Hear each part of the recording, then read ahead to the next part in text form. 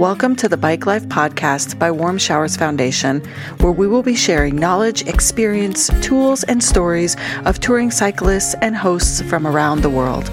I'm Taver Lee, the woman behind the scenes at Warm Showers Foundation, the leading platform for cyclists looking for hosts and to connect with a passionate international community.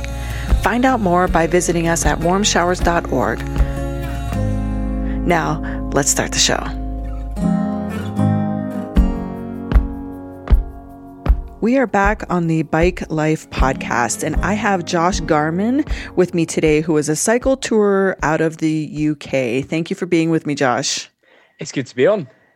It's been great to chat with you. I enjoyed our initial conversation as we got prepared for this interview today because you have such a fascinating story. And I love that you share that you started out not even like as a new cycle tourer, right? Like you hadn't done any touring before and you were a previous walker. That's what I wrote down. You're like a long distance walker. So why don't you start with telling us a little bit about how you got into bike touring? So yeah, it really happened by mistake. And I only wanted to sort of give you a little bit of the information, really. I was kind of only giving you sort of, a tiny tidbit of the story in hopes that you could hear it for the first time as well. So yeah, with walking, I'd done a lot of walking out when I was in Australia. I was sort of doing backpacking there, which is a classic thing for someone from England to do, to head out and do a year in Australia. And while I was there, I got into doing a lot of walking, and most of it was actually barefoot walking. Was something that really appealed to me. And I would sort of just work my way down the coast with a backpack, sleeping on beaches and and walking along and seeing these beautiful locations. So I thought for a long time I would do some form of walk.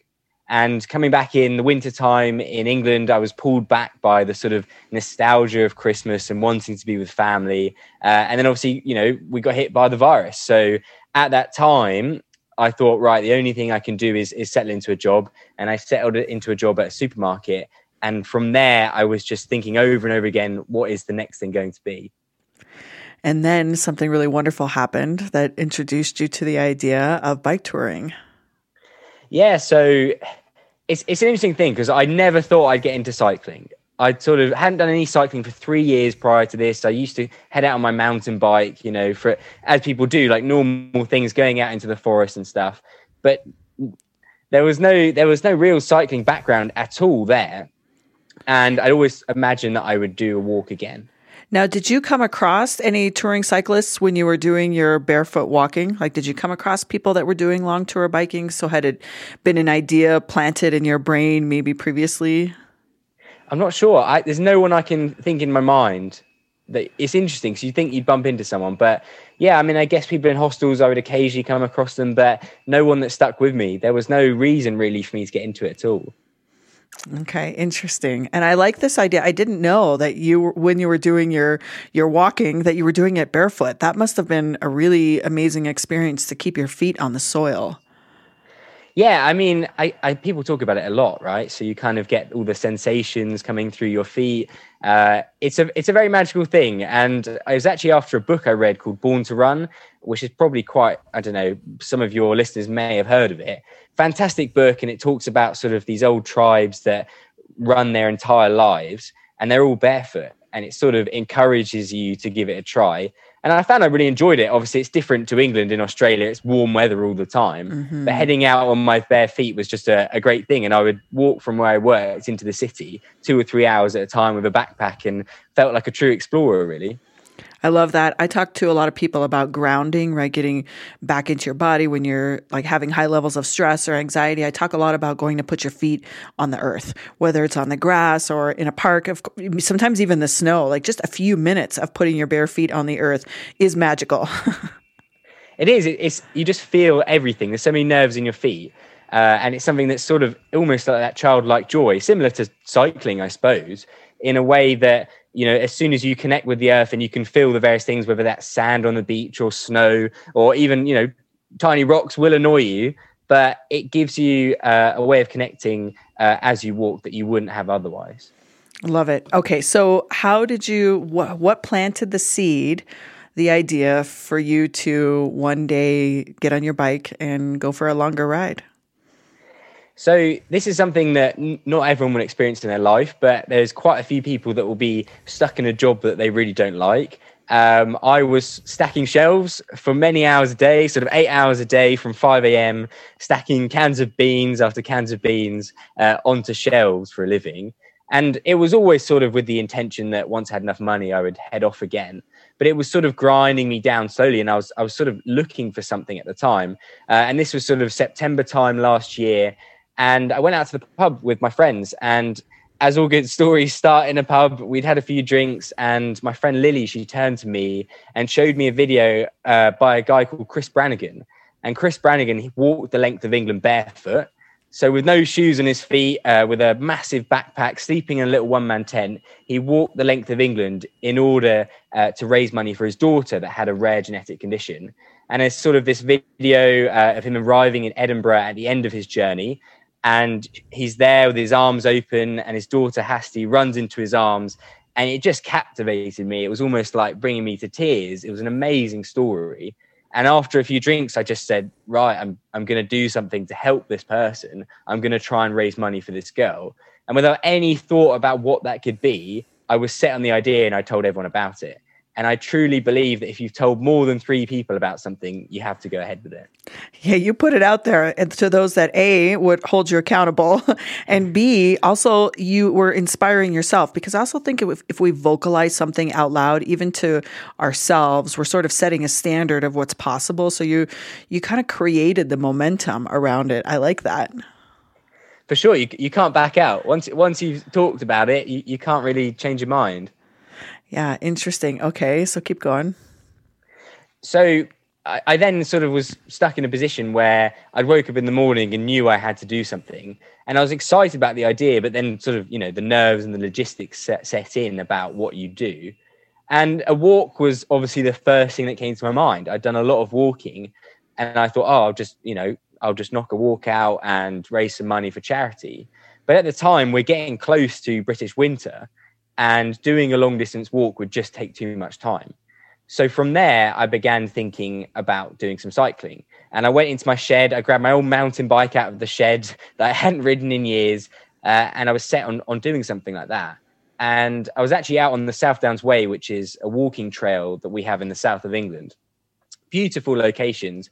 And as I'm walking, I had this little idea that just stuck in my mind. And I imagined someone sort of during times of COVID, they're sort of distant from someone, they're a bit down about things. They're sitting in a coffee shop, sitting on a coffee, and they're looking out. It's raining, they're miserable. There's so much on my mind. And then suddenly E.T. flies by. There's a kid with E.T. strapped to the front of the bike. And I just imagine that would brighten their day. It would break it up. And it would be sort of this magical moment that they could hold on to. And as soon as that sort of image was in my mind, I knew that was going to be my idea for the cycle. And so E.T., that's so interesting. E.T. meaning like you knew that it would be something enjoyable for children that would see you like on your bicycle. You mean people would see you with E.T. on your bike in some format? Because I know when we talked about this before, this was great. I love this. Because you knew that people would see you on your path. And because you were fundraising, the more attention that you could get, the more funds that you knew that you would raise. So yeah, with fundraising, it's an interesting game, really. And it's something that, it was a steep learning curve for me once I began cycling. And it's really, it's about coming up with something quite creative and new in order to get attention. And I think when it comes to walking or sort of other types of fundraising, it's quite easy to connect with a form of suffering that you might be going through. So if you're walking barefoot, it's extremely easy to connect with that. If you see someone running down the road barefoot, you go, ow, that must really hurt. If you see some guy, walking at the length of England in a pair of Speedos, it's cold and you want to give him your money. But when you're cycling, when you're out and about and you're, just out on a bicycle, you could be out on a joyride, you could be out commuting to work on your bike. There's nothing that really tells people that you're fundraising. So I was looking for some kind of idea, and I really don't know why that stuck in my head. And obviously, I'd seen the film as a kid. It was an exciting thing, but I just thought it was a fun idea, a character that all the way from children to the elderly would recognize and could see as I went past. So how did you start? Like, what did you need to put together, considering you had never done this before, and you were going to fundraise, and you were going to carry ET with you on your trip? Like, how did you get started? So I'm a big believer of just setting a deadline. And obviously, sometimes it's hard if you're kind of in the planning stage, you feel a bit nervous about it. But once you've got a time set, it just falls in place. And I know that's a bit of a difficult thing to say. It depends on what's going on. But really, having that time frame makes you get things finished. So I just decided, literally from the day that I came up with the idea, I said that my leaving date would be 2 weeks from then. Wow. So I handed my notice in the day that I woke up from the pub. I handed my notice in at work for 2 weeks, and I said that that's when I'd set off. So I literally only had 2 weeks of not having cycling at all, to getting everything ready, knowing nothing about touring, never having looked it up before. Only information I had was sort of my knowledge from walking. And very quickly I was like, right, I find an ET. I managed to find this amazing, like, life-size doll of ET, and he arrived sort of curled up like an alien would in a package. And so I put him on the front. I used a supermarket crate from work that I spray painted white to put the alien in. I've got some really cheap panniers. I think they're about £15. And my entire budget was about £40. I don't know what that is in dollars, but next to nothing. Threw my stuff in, way too much gear, and set off with no real idea sort of how it would turn out. I'm trying to imagine how much you must have learned in your first couple of weeks on that journey. Now, let's just kind of skip ahead for a moment. How long did you end up being gone? Like, how long did you end up touring on your bike? So I was actually on the road for 23 days. So let's start at the beginning. How did it go? Well, it's interesting. So during that little training, that 2 week period, I tried to get some training in, test out the miles.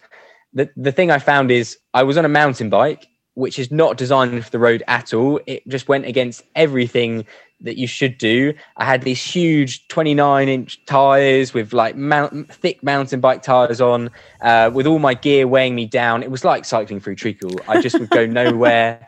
It was slow going, really slow going. And we sort of put some things together. We had some ET balloons and cookies and cake and stuff. It was a wonderful little gathering that saw me off down my road. And I set off, and sort of people are waving and clapping as I went off to set off on my adventure. And I sort of had only cycled without gear prior to that. So that was the first time I had all my gear on, and I could feel it through my legs. And I sort of got to the end of my road and I'm smiling. And then I was like, right, Josh, we need to sort of, we need to think now, we need to crack on. And all the sort of like nerves set in, knowing that I had a long way to go with all this stuff, really. Yeah. Wow. That must have been quite an experience. Yeah, it was, it was tough going. Yeah, it was tough. So when did you start fundraising? What did that part look like? So with the fundraising, it was straight off the bat. It was interesting. So within those first 2 weeks of me training, I was going around with the alien. So I had ET there. And actually the reaction from my local community was incredible. I wasn't sure on the initial sort of cycles how they would react to ET, whether people would notice it, whether they think it's stupid. I wasn't sure. And, a lot of people were reacting in different ways. And as I cycled by the first time, I just suddenly start seeing these people smiling. And I got this magical sense from this that I haven't had with anything since, where people are walking along. And I think, all of us have so much that's going on in our mind, whether that's anxiety or whether it's just, day-to-day tasks and things that we want to do, and everyone's in a rush and those things are ticking over. And I imagined all these people sort of going about their day, and I was looking at people that look quite glum, really. They're sort of walking, looking at the ground. There's lots of stuff on their mind. And these are adults, and I know that they've obviously got a lot of stuff going on in their lives. But as soon as ET was there, as soon as they like, oh, what's that? Oh my God, it's an alien, it's flying by. You'd see this big smile come onto their face. And during that moment, it was like giving them that childlike sense of joy that they may not have had in their day. And so there was something quite powerful in that for me, where I felt like I was providing that little moment of relief if someone was going through some stress at the time. So it really just encouraged me to keep going out on the bike. And actually, when I kept going round, I just did loops and loops in my local community, and we managed to raise £1,000 even before I'd set off. It was really good. Yeah, that's amazing. I can imagine that it's like a showstopper. People can be caught up in whatever they're caught up in, and you come cycling by with this giant alien in a basket on the front, like in a spray painted crate in the front of your bike. It must have been quite a catch of the eye. Yeah, it's interesting, and you get a lot of comments as well. And that was something I had to get used to. And to begin with, it was all new, and it would be, people would come up with this quickly. So it'd be like, E.T. phone home, or, oh, look, it's E.T. Eventually that got very boring. I got hundreds of those as the days went on. Occasionally you sort of get like more interesting ones like, oh, should we call you Elliot? Or, slight turns on the film. And I was just thinking, how do people come up with this that quickly? But no, it was great. And how do they remember it, right? Because I'm sure people recognized the alien part, but I'm surprised that people would recognize that it's E.T. Like that's interesting that movie made such an impact on so many people. Well, what's amazing to me is, I didn't know if young children would recognize it now, but they all seem to react to it. And there's a place when I was down in Folkestone, I was actually cycling along the seafront. So going past the beaches. And as I'm cycling along, I'm watching as people on the beach who, looking into the sun would only be able to see me on the side, like my silhouette, were pointing and standing up and starting to notice and recognized E.T. So it's such an iconic figure that even from the silhouette, you can realize it. Wow, that's amazing. Now, let's take a moment to learn a little bit more about today's episode being brought to you by BikeFlights.com, a bicycle shipping service for cyclists. You'll enjoy fast delivery, great prices, and excellent service with every shipment. Select your shipment's delivery speed to suit your schedule and tap into their group buying power to get great rates. Throughout the shipping process, their support team, made up of fellow cyclists, works directly with their carrier's exclusive global operational team so that your shipment will arrive on time. Join the more than 700,000 cyclists who have used BikeFlights.com to ship their bikes, wheels, and gear with confidence since 2009 and see how easy it is to book, manage, and track your shipments. Visit BikeFlights.com/warm showers today to find out more information and to book your shipment. Now back to the show. So did you stop along the way when people would recognize you? Like, how often would you engage with people that were curious about what you were riding for? So to begin with, I was actually petrified of chatting to people. I don't know what it is. It's sort of having a conversation with people as you go by normally, and especially in England where people are very conservative, people just sort of won't naturally start talking to you unless it's snowing or you're out on a dog walk. People don't really say hello to you. It's not a normal thing, especially from the south. So I found it very interesting where people wanted to have a conversation and it encouraged it and broke down those boundaries. And to begin with, I was sort of finding it difficult to be like super outgoing all of a sudden.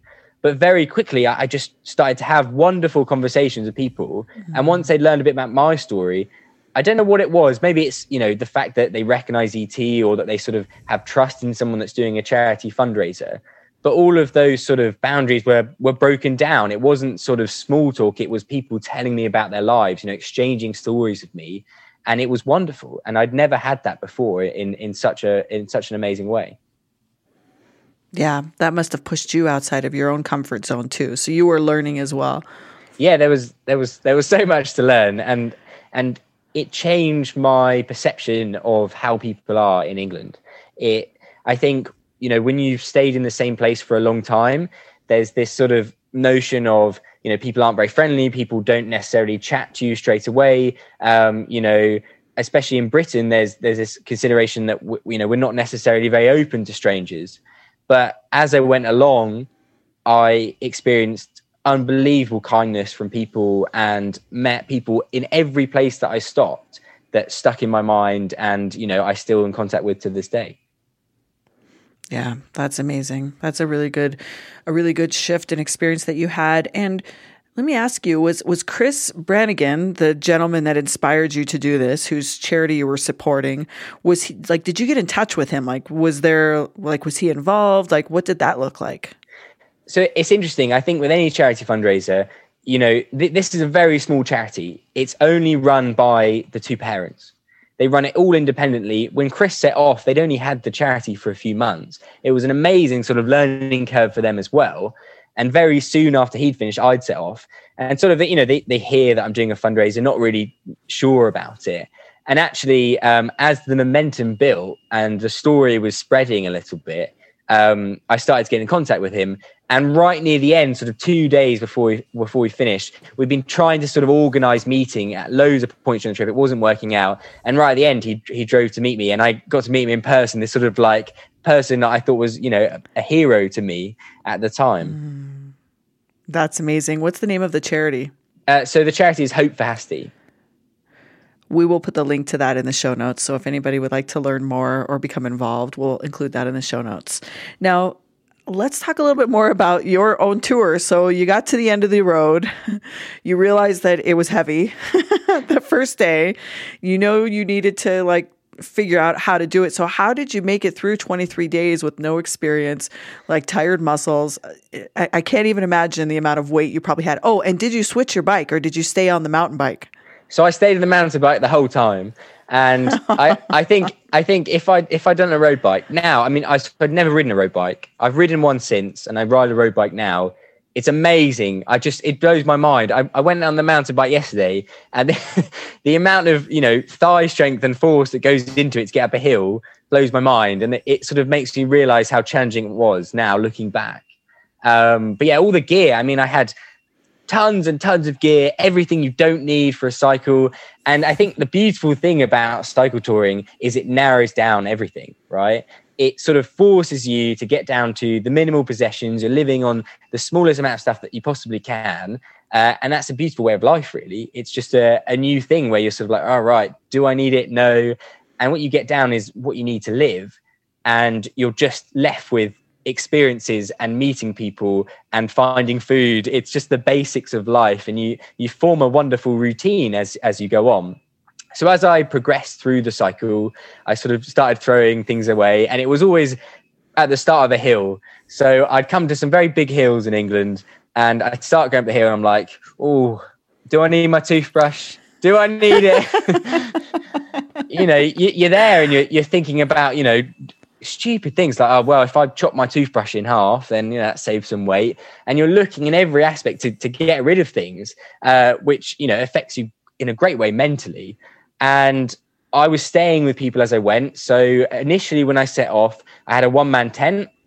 So I had this one-man tent I bought from eBay for £15. Terrible, like a coffin. The worst thing I've ever slept in my life. I hadn't done much wild camping. It was terrifying. You're in a tent and you can hear all these noises. You feel like you're going to get murdered in the forest. It's an interesting experience. But I set off with the intention of, camping the majority of the time. And I had the first night in the tent. And then from then, once people got wind of my story, I was being offered places to stay every single night. And so that time, 23 nights on the road, I spent 21 nights in people's houses.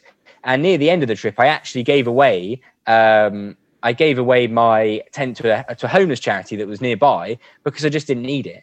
And eventually I got rid of my towel because people would give me towels and I stayed with them. I didn't need soap. And I was realizing I was living on the kindness of strangers. I had literally nothing by the end. And I was just relying on the fact that someone would offer me a place to stay. And it just happened time and time again. I left no room for error, but it's amazing that I could have that trust by the end on people.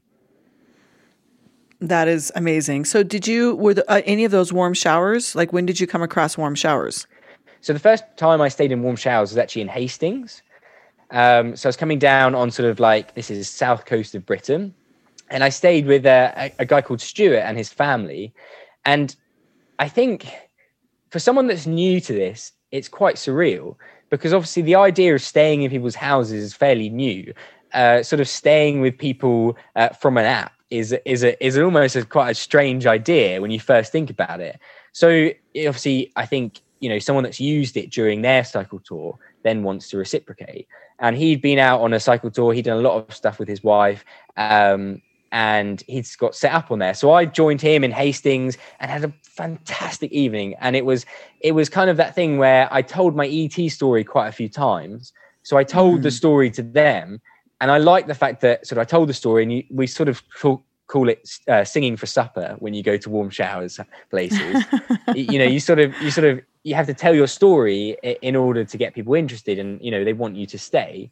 But once you're past that, people are really open, and you meet these fellow travelers who have amazing stories of their own. And I heard stories of sort of their touring adventures across many countries and wild camping for the first time together. And sort of, they told me a story actually of them camping by the beach in some bushes and waking up, and sort of the whole beach was full of people, and they're sort of going, oh, like yawning out of their tent while children are looking like, who's that? Who's that stumbling out? I got to spend time with their kids. They cooked me a fantastic dinner. We chatted away late into the night and had a warm bed for the night. I couldn't have asked for more, really. Josh, this is amazing. I think it's wonderful that you did this and you expanded your knowledge and you supported a really good cause. So my question is, what's next? Are you going to tour again? And are you still involved in the organization that you supported? So yes, since then, I sort of, as I came to the end of the cycle, it was such a magical experience. Every day felt stretched. I was meeting new people. I was seeing incredible places that I didn't think England had. As soon as I was getting to the end, I was ready to do something else. It was sort of straight in my mind, like, what is the next thing? I read a book called One Man and His Bike, and it's a journey around the coast of Britain. And that sort of inspired my next challenge. So my next challenge, I'm actually going to be cycling the coast of Britain. It's 5,000 miles around the entire coast. It's the equivalent of London to Calcutta. And I'll be cycling, towing a school bus camper. So I've got a bicycle camper that I've built that I'm going to be towing and sleeping in along the way, and sort of sporadically sleeping with warm showers as well as I go. And the whole thing is going to be themed as a camp, like a school bus. So it's going to be a yellow school bus with the charity logos on. I'm going to be towing around, which is going to be, another thigh burner. But I think, it's going to give me a chance to see the whole coast up in Wales, up in Scotland, and places I've never seen before. Oh my gosh, that's going to be amazing. Yeah. I can't wait to hear about it. I would love to see you'll have to send us your story and pictures so we can post it, because that's going to be really wonderful. And are you waiting to see, like, for things to clear up a little bit before you go, or have you planned that trip? So I'm ready, I think, mentally, maybe not physically. I've been doing training as I can. We're sort of still building the camper. We've just got a base, and we're trying to somehow make it look like a school bus and make it livable. I don't know if you've ever experienced people that it's a very niche thing, sort of sleeping in a bicycle camper. But I've been sort of getting preparations ready for that. And as soon as lockdown is lifted in England, as soon as we have the ability to move freely, I intend to set off.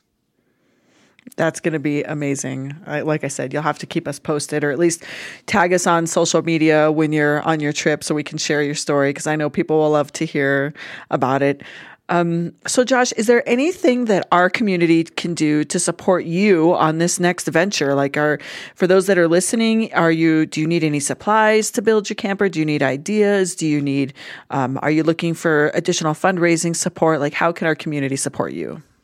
So there's two things this really. I mean, what I hope to get out of it is bring some magic to people's days. That's always been my intention. The moment I started seeing people smile, it was just amazing. I couldn't get enough of it. It's very contagious. And the idea of going past with a school bus and someone towing it is hopefully going to bring that for people. So if people want to follow along the story, on my website, on Instagram, that would be fantastic. And furthermore, again, I'll be raising money for charity. I'll be raising money for Hasti. She has a rare genetic condition that we're trying to make a treatment for. And that will be for children in the UK and America. So I think it's something that I'd hope that you could get behind. I love it. Thank you so much, Josh. This has been amazing. I'm excited to see what this turns out to be like for you as you continue on. And we will put your website and your Instagram name in the show notes so people can follow you directly and join in and support the cause. And we look forward to keeping in touch. Thank you so much for joining us, Josh. Thank you very much. Thank you for having me on. And good luck. Keep us posted. All right. So for everyone listening, if you are listening to us on Apple Podcasts, please make sure you leave us a rating and review because it helps us get in front of more people. And any app that you're listening to outside of Apple Podcasts also has a rating system. So we would appreciate all of the feedback that you can give. Thank you. And we will be back. Thank you for joining us. And we hope you enjoyed the show as much as we enjoyed making it. Wherever you are listening, please leave us a rating and a review as it helps us reach more cyclists and hosts around the world. Visit us at warmshowers.org to become a part of our community or on Instagram at warmshowers_org. If you would like to be a guest on the show or submit a question, please make sure to email us at podcast@warmshowers.org.